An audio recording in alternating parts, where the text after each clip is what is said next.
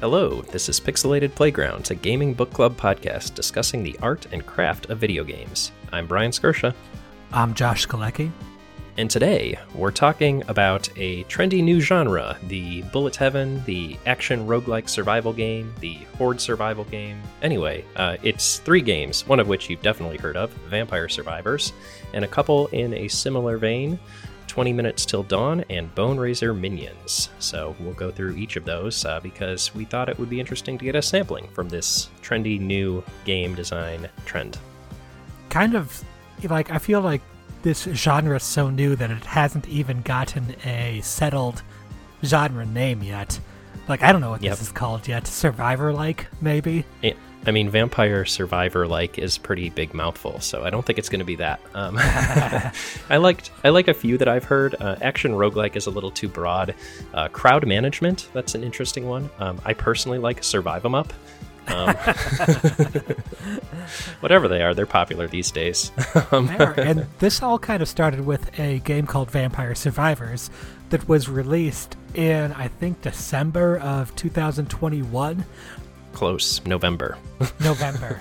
It kind of was just there, and nobody really played it for a little while. I think it was at only 10 reviews on Steam for quite a little bit there, a couple of months, until it was picked up by some streamers who really loved the simple gameplay and the meta progression, the game feel of the game, and really pushed the game. And now it became so successful that it really kind of spawned imitators, enough imitators that a new genre was born. Like how first-person shooters used to be called Doom-likes or Doom clones, until people were like, no, this is just a first-person shooter now.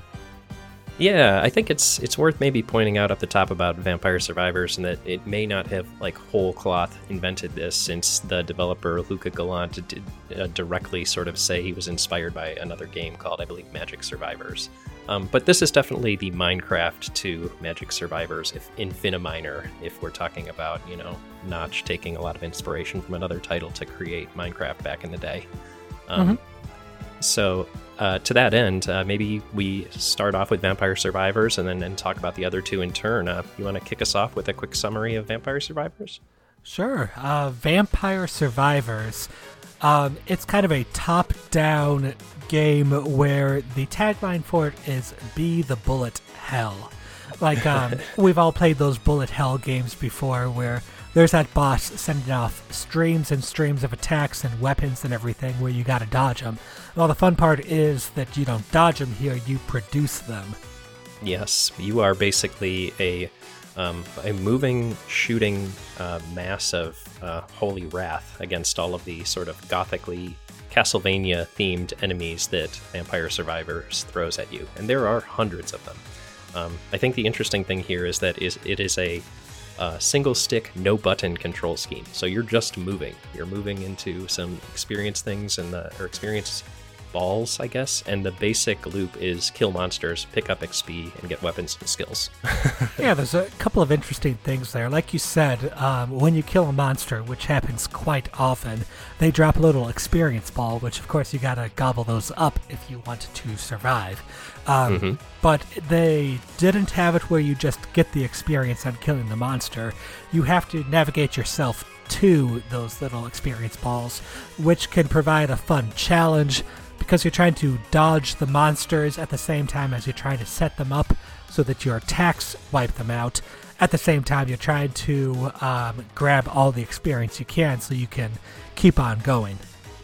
Yeah, I think it's interesting how there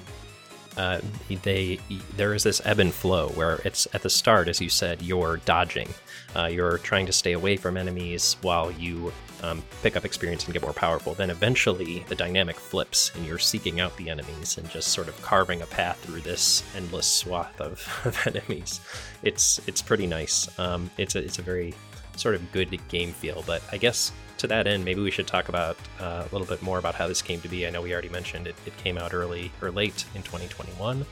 It went viral in January of 2022, and now here in late 2022, as we record, it is as you mentioned, the frontrunner for an entire genre, and that is, I think it's in large part to Luca Punkel Gallant, who put this out and basically quit his job once he realized it was going super viral, and has spent the rest of the year basically iterating on this game and eventually taking it out of early access into its official launch back in October.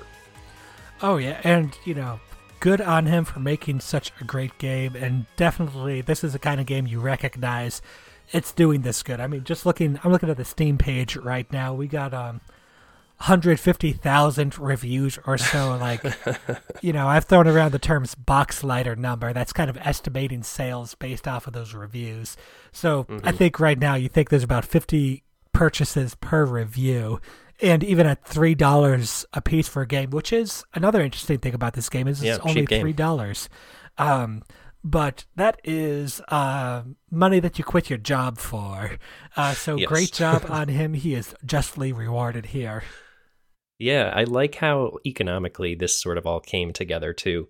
I read an interview where he said, the reason this has that sort of signature Castlevania-esque style is he just grabbed an asset pack that he purchased for rights free and said, it was clearly Castlevania inspired, and he uses it on all of his projects up until this point. And so this one was no different. He just used it on this product and it stuck for the uber viral game, which I found to be really interesting. I think it's nice. I like that, this isn't the game with the highest graphical production values over here. And it's great because it did so well. It kind of shows that, it doesn't have to be the latest and greatest ray tracing algorithms out there in order to make a hit. I would go so far as to say it even shows that even like having really high polished pixel art games like those that Devolver Digital would pick up and consistently put out, it certainly helps. It helps a game on a surface level. But to your point, Josh, it is heartening to see a game that clearly doesn't have those types of considerations and production values catch fire like this. A good idea can, in fact, still succeed. Mm-hmm.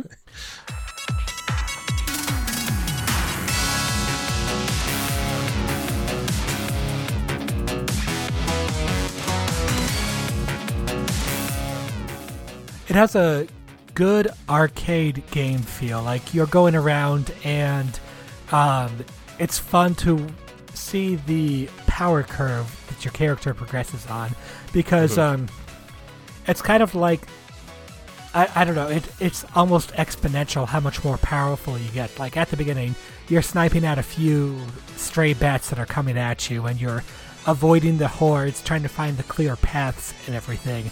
And as you collect more experience orbs and get those powers and attacks upgraded, you're able to take down and start mowing down more and more creatures. And I think kind of like the signature moment for this game is when your screen is filled with, hundreds or thousands of zombie sprites coming at you, and your guy's just mowing through them.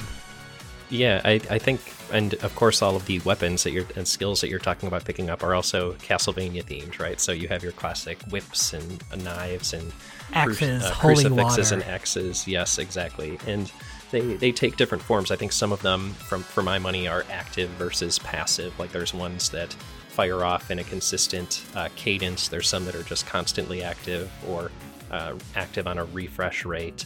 And there's also combos of them that not only just work well together, but even as you go further, there are passive upgrades that you pick up that combine with those weapons and allow you to do more sophisticated versions of, say, the knife attack, like when you have a knife and the glove upgrade, which increases projectile speed. Eventually, if you fully upgrade them both, you get some crazy machine gun knife. And I think that's kind of like one of the maybe design lessons to take from this game is the upgrade philosophy is get ridiculous.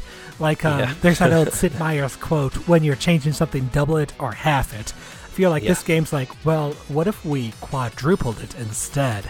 Like, you go from, like, throwing a single knife to, like you said, machine gun, machete town, just tearing through everything. And that's how it gets to, like, how you have 1,000 zombies coming after you, and you're carving a path through them.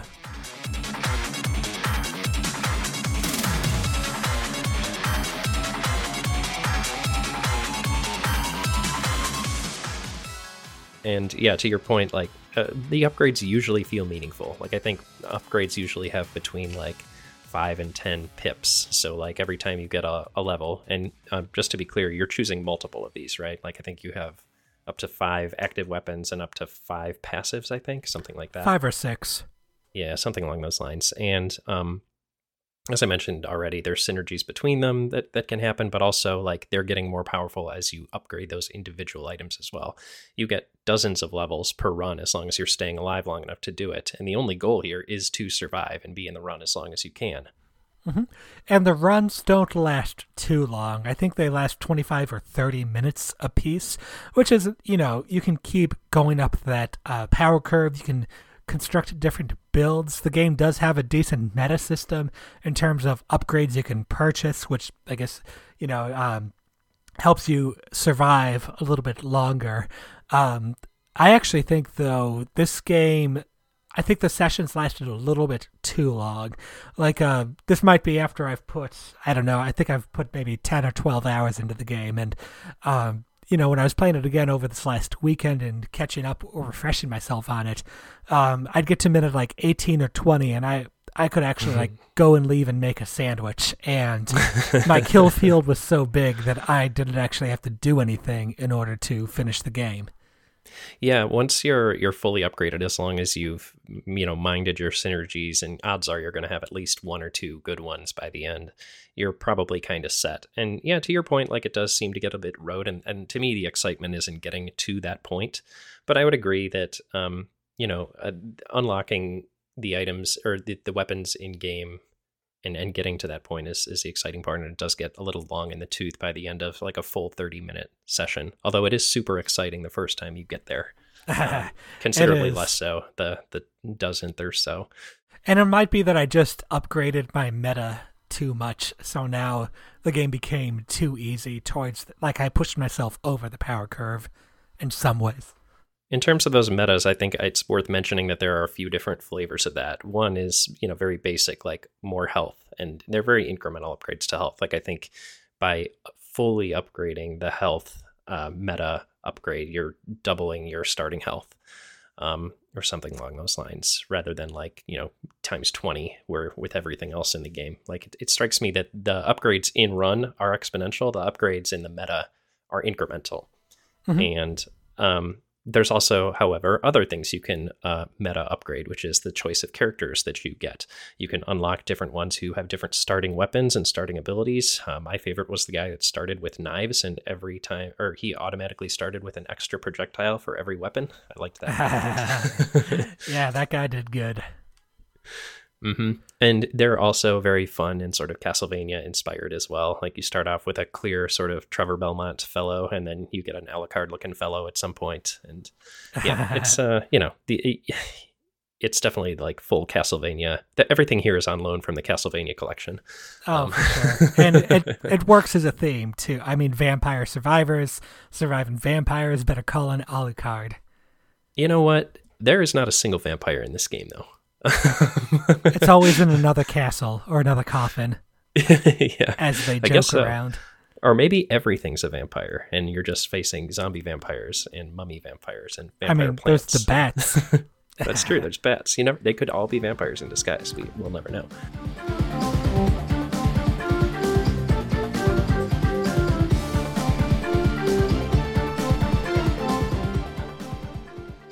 No, to your point earlier about the meta versus the in-game progression, I think that works, that hits a good sweet spot. And I think this is something that maybe Hades first showed me when I played it, was that if you make that meta kind of incremental, then it's like a gentle push up the difficulty curve, or a gentle weighting down of that, whereas inside the game it can ramp up quicker because it resets at the end of it, but that the meta helps you kind of just slowly adjust that difficulty.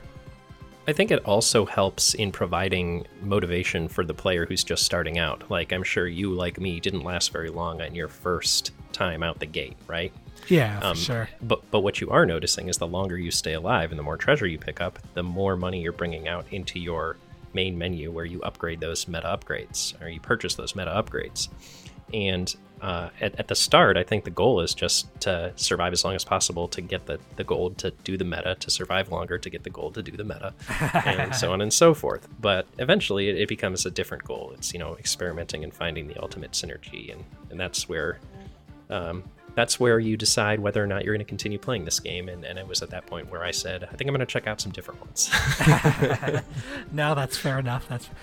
Before we talk about those other ones, though, I do want to talk about the auto attack of this, because I thought that was a very interesting design idea that it had. Like, it takes away attacking as a verb. Like, you always have to work on movement, and not just movement in terms of dodging, but movement in terms of making sure your whip lines up, because the whip goes horizontally or something like that. So you talked about active versus passive skills, and I think that was kind of like the active ones you needed to be positioned better for, whereas the passive ones, like, I don't know, the Rune Tracer, just off the top of my head, just shoots out at enemies nearby. Yep. Yeah. No, you're absolutely right. It's definitely more of a positioning game than anything in Vampire Survivors, just because of that auto attack thing. And, it's kind of nice to just sort of only have one thing to really focus on. And who doesn't like a game you can play with one hand? You can always just sort of, have a beverage in the other hand, or, have the remote if you're flipping between channels, especially if you're later in the game and you don't have to necessarily pay as close attention to stay alive. I do think it is kind of funny, though, because the game is balanced against you, and like, the skill in this game, especially in the early running before you've jacked up the power curve, the skill is in knowing where to move and how to kind of kite enemies, herd enemies, go through tiny enemy tunnels that you've blasted open in order to get those experience points. So the game's all about moving, and in some ways it's like a slow motion bullet hell. Again, even though you're the bullet hell boss in this, or that's the tagline for it at least, is you are still doing that kind of precise positioning. Yeah, totally. It does still feel that way, just because of the volume of enemies. But it does balance out with the volume of attacks that you send out later, which those are fun to go through, and as you crank up the number of projectiles you shoot out. Totally. I'd say if anything sort of accurately summarizes this game is the concept of an arms race between you, your weapons, and the cavalcades of enemies that are rushing to break themselves against it. Well, speaking of summarizing this game, why don't we move on to some 3-word reviews? Sounds good to me.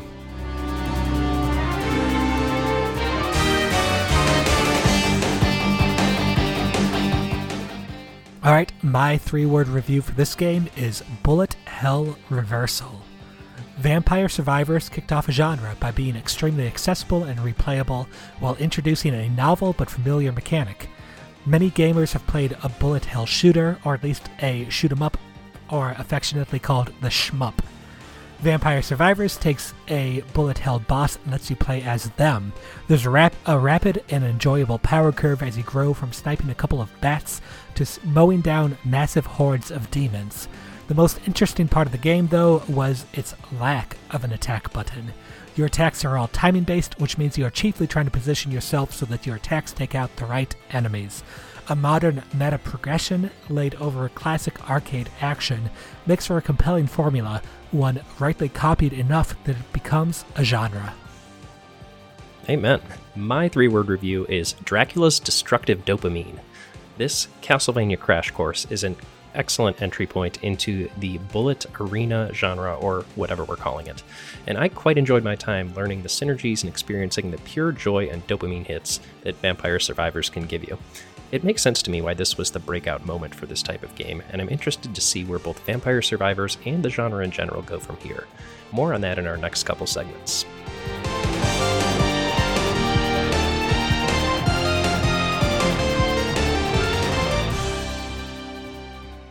With that, we're going to shift our focus onto 20 Minutes Till Dawn. This is, as we had already mentioned up top, another game in this ever-growing horde of games about ever-growing hordes, and this one has hordes of Lovecraftian monsters that you have to survive for 20 minutes.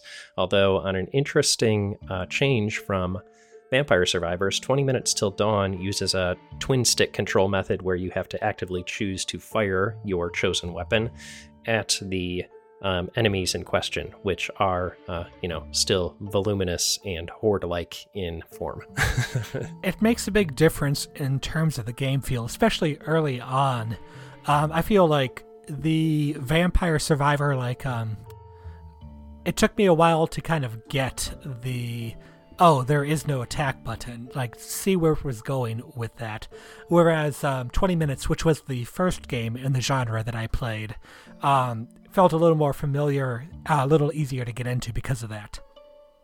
Yeah, I would agree. I would say this is sort of the next step up in terms of complexity and what it's asking from the player. And I think there's an interesting story behind that. Actually, I read a short interview with the developer who goes by Flanne, Flanne, who lives on the East Coast here in the States. And he said that the main reason he put that in was because they did not like the lack of sort of a attack button in Vampire Survivors. So they figured, well, if no one else is going to put this in this game, I'll do it myself.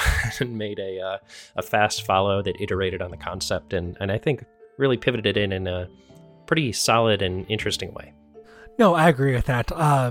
Flanne, the developer, he has talked about before how he saw the success of Vampire Survivors and started developing a prototype as a kind of a break from, I think he was working on a 5-year-long tactical RPG project, which he now says was overly ambitious as a first-time developer.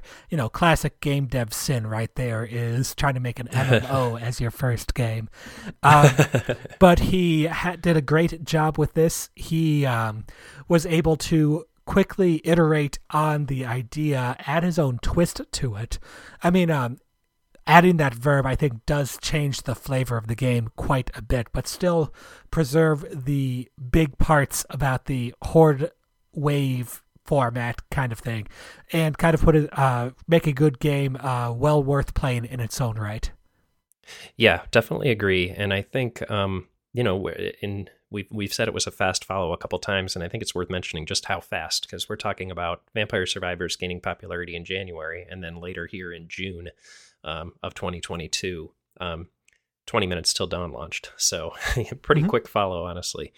Clearly someone who had at least a good concept and maybe some art and a good framework to work in and was able to get this out the door pretty quick. So, capitalizing on a moment when they have some inspiration. Pretty great thing to have happen. I think there were a couple of things that made this game click a little better for me, because I think I've put maybe as much time into 20 Minutes as I have into the other two put together. In fact, I think just last night I was almost to the final Ascension mode. I think I just beat level 13 of 15, so I've put some time into this. But a couple of things, I think, first of all, is that this uses guns instead of the Castlevania weapons, and I actually think that was a really good choice for it because, let's say you are Vampire Survivors and you're like, should I take the axe upgrade? I don't know. What does the axe upgrade do? Whereas the upgrade choices in 20 Minutes Till Dawn, it's like, well, I'm using the submachine gun right now, which has a lot of bullets because it's a submachine gun. And I'm looking at, let's see, this upgrade would add 10% to my bullet damage, and this one would apply a freeze effect on hit. Well, I got a lot of hits going on, so I'm kind of trending towards that hit direction. Like, the guns, I think, made it a little easier to visualize where the builds were going. I agree. The ability to sort of choose in 20 Minutes Till Dawn not only a starting character who has a specific perk, but also match them with a starting weapon, really started to steer your build in a certain direction before you even started playing, which I could not say about Vampire Survivors. Like, you never know exactly what's going to show up in those first few treasure chests or level ups you get. So at that point, you're kind of at the whims of RNG. in 20 Minutes Till Dawn, I felt like I could steer my build a lot more easily, run to run, just based on the fact that for my money, there are sort of three major flavors. There's like the gun augment skills, there's the glare or like area of effect around your player skills, and then there's summons. And I feel like if you go down one of those three paths and optimize for it and basically just keep yourself survivable while doing it, you're going to be relatively successful. But there's a lot of sort of variety within those three as well. Yeah, absolutely. Like, even within the kind of, you're going all into the guns, you can have, I can have the same character and same starting weapon, but I might go with, well, here's a bunch of skills about reloading my weapon, or here's a bunch of skills around making sure I never have to reload my weapon. And both of those can be, very powerful things. So it works out really well with that. Totally. The ability to just sort of execute on a build that you're kind of free-form generating as you go just feels really good in this game. Like, it seems to me that they've put a lot of skills together in the same trees that feel really good to get. And once you start to realize that they're all sort of part of skill trees that are causing each other to appear, it to me, I was able to peer behind the curtain a little more quickly with this one. There wasn't, I think, as much to discover run to run, but at the same time, it felt probably better doing it. So while I think the well, weirdly enough, may be deeper on Vampire Survivors just in terms of raw content, I think the discovery of the content was a little bit more enjoyable for me in 20 Minutes Till Dawn. No, I agree with that. And, I think there is one of the things I liked about 20 Minutes to Dawn was these ascension modes they had. Like, we talked about how Vampire Survivors, you get to the top of the power curve and, you're watching TV, I'm making dinner. It gets to a point where the game's over. It just hasn't realized it yet. Yeah. With the ascension modes in 20 Minutes to Dawn, it could ramp up the difficulty, which was really nice when you're like, oh, well, I've beaten it on its own right now. And the game's like, okay, here's something that's like 10% harder. So you got to learn to scrape by a little more efficiently going through that, which provided, I think that's why I played this game twice as much as any of the others. Yeah, I don't remember what it was called, but this type of mechanic appeared in Hades too, where you could put sort of additional heat levels on yourself. I can't remember if that's exactly what it was called, but basically just adding an additional level of difficulty and a twist that will improve your rewards or, increase the challenge for those that are consistently making it to the end. One other thing I want to mention for 20 Minutes to Dawn is, well, first, you have your guns that you aim yourself, and I think this made the wall of enemies effect even more dramatic, because you're literally choosing where to carve out the enemies by choosing where you shoot over there. But one kind of little grace note that, they didn't, Flan didn't have to do this, but it really made it interesting that he did, is that you have different speeds that your character moves around with when you are reloading versus when you are firing your weapon. And this has the effect of raising the dramatic tension quite a bit when you're trying to carve out that pathway. Because if you had a constant speed, you could very quickly tell this enemy is catching up to me or this enemy is not catching up to me. But on the other hand, if you're firing and you're slower and then you go through your ammo clip and you're faster while you're reloading, you're kind of, the enemy's catching up to you, you're going away from them, the enemy's catching up to you. It's harder to tell. Ebb and flow, yeah. Yeah, it's this ebb and flow, and it's harder to tell if you actually are out running them or if you need to quickly change the direction you're going for. It made for some good tense moments. Yeah, I agree. And one other thing that was a nice sort of touch that this game had that was pointedly different from Vampire Survivors is the overall sort of aesthetic, the very simple color palette, very reduced color palette, almost a two-tone aesthetic, really. I think it was mostly dark green, black, and red. I'd say this is probably the most stylish of the three games we're going to talk about today, just in terms of its overall aesthetic. Oh, I agree with it. It definitely had an aesthetic opinion about it. I call it the Game Boy plus one. I think there's Yeah. 4 colors plus the red for like, hey, watch out for this, which was used to good effect. Yeah, there was only one thing that sort of didn't work for me on this was the dragon. I feel like whenever I had a dragon, I just lost him in the monsters because he was the same color as them.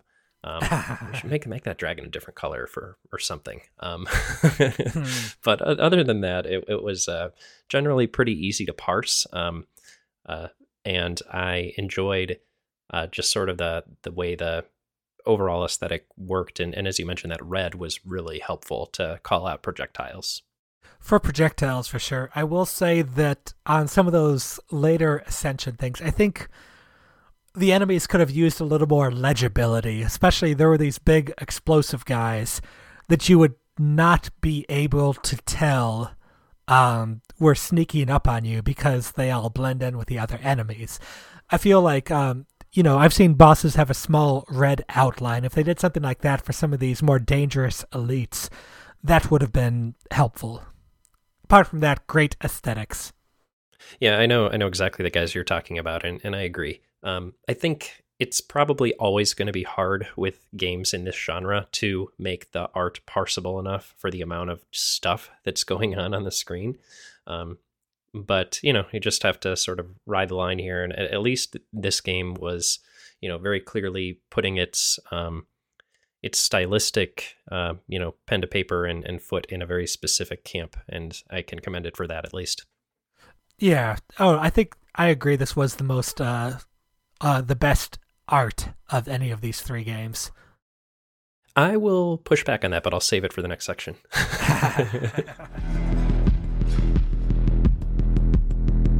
All right, well, with that, why don't we sum up our thoughts on 20 Minutes Till Dawn with a 3-word review? All right, my 3-word review for 20 minutes is Guns as Maps. 20 Minutes Till Dawn was my first and favorite of the 3 games we played for this cast. The no attack button of Vampire Survivors was interesting, but it took me several hours of gameplay to get it. 20 Minutes, on the other hand, has the classic video game shoot button, which makes it more initially accessible. Surprisingly, I think that the theme of using guns instead of Castlevania weapons also worked much better. It's easy to see that a submachine gun will have tons of bullets, and that a grenade launcher will have powerful explosions. This made it easier to imagine which power-ups work well with different weapons, and the contours of the progression system were more legible. I kind of think that guns are a little bit overused in video games in general, but here they acted as valuable landmarks in learning a new genre. Yeah, definitely agree. It improved sort of the immediate access of the game. My 3-word review is simple, stylish slaying. 20 Minutes Till Dawn iterates on the arena survival formula by adding a compelling gun and reload mechanic and a host of interesting build options. It also looks and sounds great. It's a great next step towards a more active play style from the Vampire Survivors archetype, and it has this ability for you to build, or to visualize your build and steer towards it that is just off the charts fun.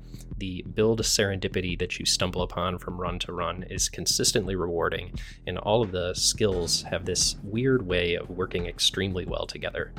My first victory came from having a shotgun ice flamethrower build that was protected by a holy smite field around me, and it was just so nice to stumble into something like that and come away with a victory for the first time. It felt just like a lot of fun, and I think that's a nice way to sum up this game. It's just a lot of fun.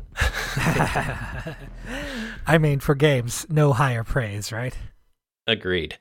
And that will take us into our final game that we're going to talk about on the cast today, Bone Razor Minions. So this one is slightly different, although, as we said, still in the sort of bullet heaven-ish genre, sort of Vampire Survivors adjacent. But this one is definitely probably the most unique of the 3, because you're not necessarily shooting from your character. You are basically summoning an army of undead minions of various types, and then dashing about and casting a support spell here and there to allow them to kill all of the various enemies that come and try and take you out, since you are a demonic undead lich that has risen from the dead. to terrorize the land. I thought it was an interesting way to take it. Like, it does the whole waves of hordes of enemies coming at you, but you're focused almost entirely on the dodging the enemies aspect, because you the best you can do is kind of like try to get the enemies to be next to the minions, or get the minions to protect you. Truth be told, I didn't really worry about my minions at all. I just trusted that they were going to do their thing if I stayed free and clear. And they did. Generally speaking, I think the coup de grace on this game, like the thing that I think makes it work, is your minions generally do succeed in killing the enemies pretty well. The place that I failed in this game most commonly was me running into stuff or getting trapped in a corner or something like that, not my minions' inability to kill stuff or kill the people that I wanted them to kill. I do think that this also had just a lot of different things going on in it that the other ones didn't. Like, there's this whole sort of architecture mode mechanic where you are seeding the battlefield with boons or traps, boons for yourself or traps for your enemies, that can either improve your summons or take out enemies or give you some healing. And there's also just a startling level of classes and builds and summons you can get through sort of meta upgrades here. I think if like Vampire Survivors and 20 Minutes Till Dawn were pretty similar on the meta upgrade level, this one had just a lot more going on the meta upgrade side of things. I agree with that, and they were pretty powerful meta upgrades too, both for the classes and for the general across all characters kind of thing. I kind of feel like Vampire Survivors had the great idea of like taking an upgrade system and ramping it to 11, but that was only for the inside the game, whereas Bone Razor was like, why not have that for everything? Exactly. I think it's worth developing that this is also probably the most experienced game dev of the three. The developer Caius is a UK game developer who has 10 games on Steam alone dating back to 2014, and they're currently working on a roguelike called Dead Zoned that looks awesome, so maybe future roguelike roundup possibility in the future there for us. I think I also want to call out the art style in this one, because this is my favorite art style of the group. It is this really colorful pixel art that sort of like, I guess, harkens back to like retro UK games. Like, it has that sort of black background, but then sort of weird off-color color palette going on. And it's really striking. Like, it's always something that sticks out to me when I see it. It's not the most parsable thing in the world, and I think this game may in fact be the most difficult to parse of the three, but I still like the way it looked the best. No, that's fair. You know what it reminds me of? Ghosts and Goblins. Yeah, it has a similar color palette. I wouldn't be surprised if that was a little bit intentional too. Like, you're in a graveyard the whole time. I think what I kind of like about this one, though, is the run structure feels a lot different than the other two as well. Like, clearly you're doing a lot of the same things. You're still, waiting for an enemy to die from your minions. Then you're grabbing their experience points. In this case, it's bones. And then when you get enough to level up, quote unquote, you get to summon a new minion. And of course, that is sort of how the snowball power curve works in this game. You continually raise more and more minions. Eventually, you get the opportunity to combine, 2 or 3 of your minions into a more powerful minion, or summon a new type of minion altogether, depending on your class or the skills that you are working with. And there's just so many different ways you can set up both your character and use the architecture mode to set up the stage to support the type of build that you want to put into play. And I think that makes this game probably, to my eye, the deepest of the three, but also the hardest to get into, which for this genre can either be catnip or kryptonite, depending on how you are, approaching it, right? If you're looking for a casual game you can jump right into, and maybe something a little less intensive from like a mental strain perspective, then this isn't going to work. It's just not going to be something you gravitate towards. But, if you're approaching this for a little bit more mechanical depth, and you like what things like Vampire Survivors and 20 Minutes Till Dawn are doing, but want to just have that sort of one extra layer of strategizing, I think Bone Razor Minions does a really good job with that. So I use that architecture mode as well, but I don't think I ever changed what I was doing based on my class or what build I was going for. Maybe you got more into it than me. Yeah. I think once you start to unlock certain classes and you realize that, like, oh, this guy focuses on summoning demons, so I can put in specific things in my architecture mode that increase my ability to, get the prerequisites for getting to a demon, or increases the amount of demons I can have on the board. There's also perks for every single class, and I think there's something crazy like 10 classes. I think all of these games have, between 8 and 10, or maybe even more than that, classes, but it just struck me that there is kind of a lot going on. There's even like a little mini game in this that's sort of a real-time strategy adjacent thing that you can play between runs in your little abode, where you purchase meta upgrades and upgrade classes and upgrade perks for your classes. There's just, I guess it's kind of like the maximalist Vampire Survivors, if Vampire Survivors is the minimalist version. Hold on, what's the mini game? I think I got most of my hours in on this before you got the abode. Oh, okay, yeah. So there's this. You eventually get your like little your catacomb, where you start off. You're sort of a lich type figure, and there's even this little strategy card game that after each run you get a loot drop that has like a card and it has arrows on it, and you can then go to this board, and it's sort of like a 4x4 board, and you place the little card enemies on it, and you can compete in that between runs in your little abode. Huh. No, that's interesting. Yeah, I there was an update that came like right before I beat the game. Yeah. That seems to have added quite a bit. So I never did the strategy game. That's a fun little card game thing. I like that. Yeah, they're still adding to this one pretty actively. Caius is. So it's I would say, all of these games are cheap, so there's no reason not to go out and pick up every last one of the games we talked about today. They're all like between $3 and $5, and they're all, like, to my mind, a good amount of fun. So you can kind of just dine out on this genre, or at least these 3 games within the genre, for a good long time if you're on a budget. There's a couple things I really appreciated about Bone Razor. One of them was that your minions don't die in this game. And, I've played a lot of games as a necromancer type person, but never have you had immortal minions. So the game, I think it worked really well with this game. Like, you never worried about replenishing your supply. You're just like, which ones have I chosen? So it kind of made the game really good, legible in its discrete steps on that power curve. You have one skeleton, you have 2 skeletons now, and you just have 2 skeletons. They don't get ganked or anything. That's a really good point. It's not often in a management or army management or strategy game that you're not worried about attrition or your army being depleted.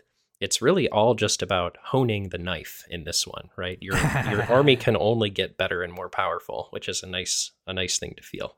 Mm-hmm. It avoids the problem we talked about way back on Heroes 3, where you get far enough and you incur enough losses that you're just screwed for the next challenge that comes your way. Oh, yeah. The worst part about strategy games, right? It's like, oh, I beat player A, now player B is going to stomp me because they... Exactly. Like, that would be no fun in this game, to like overcome this significant challenge and finally beat this boss, and then to enter the next level with 1 skeleton left and immediately get your ass handed to you. So that works. Yeah, that works out good for this game. Totally. The other thing I really liked about this game was the meta was very upfront about itself. It was, after each run, you're able to go back to the meta menu. It's like, hey, you have this currency that can only be spent improving your class. Or, hey, look at all these unlockables that you can purchase and buy and find out what they do. Yeah, and you're right that just basically up until a couple weeks before we did this cast, aka right after you stopped playing, it sounds like they just had them literally in a menu that was called meta progression. And I liked how, as you said, up front that was. It's like, yes, these games have meta progression. We're just going to call it what it is. They eventually put a little bit of more framing around it, and as I mentioned, they have the little catacomb home base layer that these menus are housed in to sort of make it a little more diegetically cohesive. But to your point, Josh, it is very upfront with like what it's expecting you to do from a mechanical perspective to continue to progress through the game. Progress through the levels, see more bosses, unlock more enemies, repeat the cycle. Mm-hmm. All right, with that, let's summon up our thoughts on Bone Razor Minions with a 3-word review.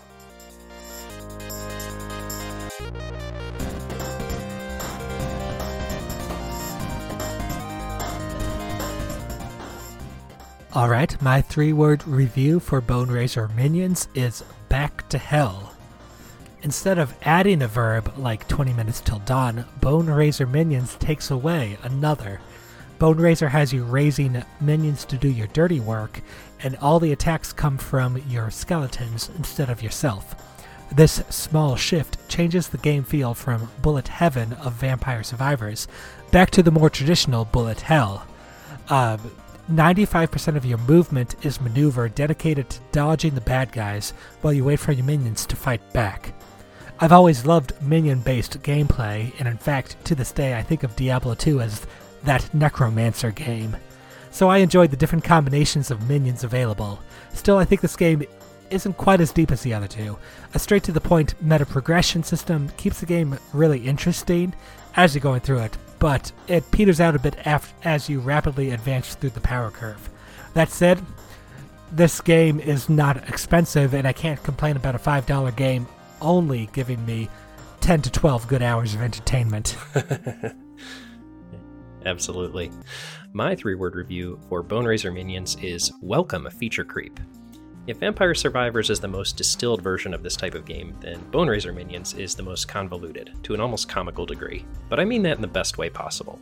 Adding in the summoning and combining mechanic, the architecture mode, and a host of character build and perk options, this game iterates towards a much higher level of build variety and encourages the player to experiment. The pixel art is gorgeous, though it can be unclear, and the music is fantastic. Overall, this is my favorite of the 3, and to my mind the most unique, although it could do probably with a bit of streamlining. And with that, we want to say thanks for listening, and if you enjoyed this podcast, then feel free to share it with folks you think might enjoy it as well, and if you want to get in touch, drop us a note at pixelatedplaygrounds@gmail.com or hit us up on Twitter @pixelplaypod. And for us here at Pixelated Playgrounds, I'm Brian Skirsha.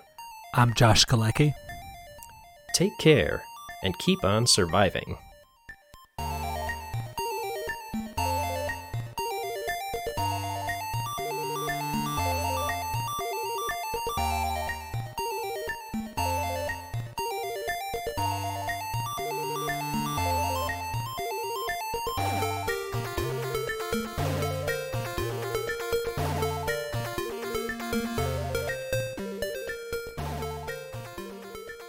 I really dug this sort of trifecta of games in a similar vein here. This was a lot of fun, and it's always nice to sort of get a little sampler pack. Oh, for sure. And they're so different, too. Like, even within a new genre, these games had different ideas about how to stand out and do things. Like, I mean, Vampire Survivors sets the tone, at least. But the other two had some really cool ideas about where to take this thousands of enemies running at you kind of idea.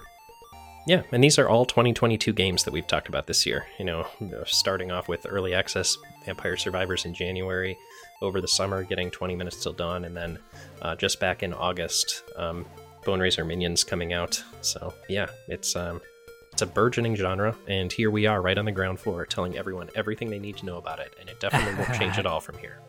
Probably not. You know, I think 6 months of evolution is enough for any genre. Yep, absolutely. Hang it up, everybody. Now, there was a comment you made earlier on in one of our chat channels talking about how you felt like you needed to get a good run in to kind of see the synergies and kind of get the genre. Yeah, not even just the genre, but any given game within it. Like, I feel like for the first few runs of any game in the genre, you're just kind of floundering around trying to see what works, and eventually you stumble on something that does, and that in turn lets you play much longer into a run than any previous run lasted, most likely. And after that, you know, you're starting to see like new powers. You're starting to see what upgrades to powers look like. You're starting to see how those things might fit together from your things that you saw in your previous runs. And to me, like, that's the moment that you start to get the game. It's the first time you have like a good run and you can see something through, ideally to the completion of a round, but at the very least very late into a round, and maybe you get stomped by the last boss. No, I'm with you there, and I think that's one of the advantages that these games have, is that they have a short play time too. Like, I think your description there could be applied to, classic dungeon crawler roguelikes too. But, a dungeon crawl might last 5 to 6 hours, as opposed to 20 minutes with one of these games. Or 20 minutes if you have a good run, 5 minutes if you don't. So there's a lot quicker of a feedback loop with these. I think like we're starting to hit on something with like the ability to quickly iterate and experiment here that like at least people like us seem to gravitate towards. Not just in terms of small time commitments, but also in terms of small monetary commitments as well. For all of these games we played, none of them cost more than $5. You can pick up the whole package of them for less than $10 probably right now. Which it's an interesting strategy too, because I feel like there haven't been a lot of games released in that under $5 category, at least none that have the depth that these games do. I think there's something larger going on in the industry where, there's a lot more people starting, a lot more marketplaces that are coming into, purchasing these games. Like, for example, 20 Minutes Till Dawn was heavily marketed towards an Asian market, and China is like 50% of its user base. Different price points make sense for different countries, and you're able to set those things regionally. But designing something to be affordable no matter where it's marketed to and to whom it's marketed to just lowers that barrier to entry even further. I feel like, how many $3 games have you bought in the last year? Or not last year, but the year before, say? Let's qualify that, because on Steam, not very many at all. On iOS, this is kind of like the mode of the day, and I really don't buy anything if it doesn't have like a set price point on iOS. Like, you'd be hard pressed to find like a free-to-play game that, well, one, discoverability on the App Store is a disaster, but two, like, free-to-play games have a bad rep for a reason, and unless something comes highly recommended or I can see very clearly what's going on with it, I'll probably just opt for the premium game that actually has the $3.99 price point or whatever, Lets you actually buy the game at once instead of being gated all the time. Yeah. And interestingly, there is one iOS game that I want to mention because it reminded me so much, or rather Bone Razor Minions reminded me so much of it. And it was called SNKRX, all one word, all caps. Basically, it's like a Snake clone, but what you're doing is you're adding a piece, like a block. It's a very simplistic game. You're just adding a block to your snake. And what that block will do is it'll have a name like Ranger or Wizard or Warrior. And it will basically perform an attack like what it says on the tin. And your goal is to go around and kill all of these enemies on like a snake board. It was probably the most fun I had with an iOS game last year in, I guess, 2021. And I think it was sort of like maybe a precursor to this type of game, although obviously very different in its own right, since it was sort of based more on Snake than on anything else. No, I heard that was one of maybe the inspirations of Vampire Survivors.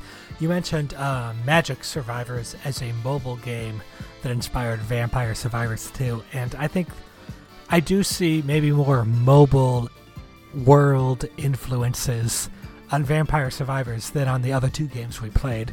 I'm thinking in particular of the treasure chest that you can unlock, and there's a long, very juicy, lots of noises and sound effects kind of animation that plays when you unlock a treasure chest that I felt like it felt mobile.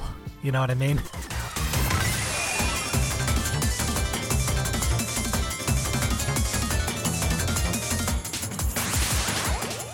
It feels mobile, but it also feels like a casino. It feels like what shows up. Potato.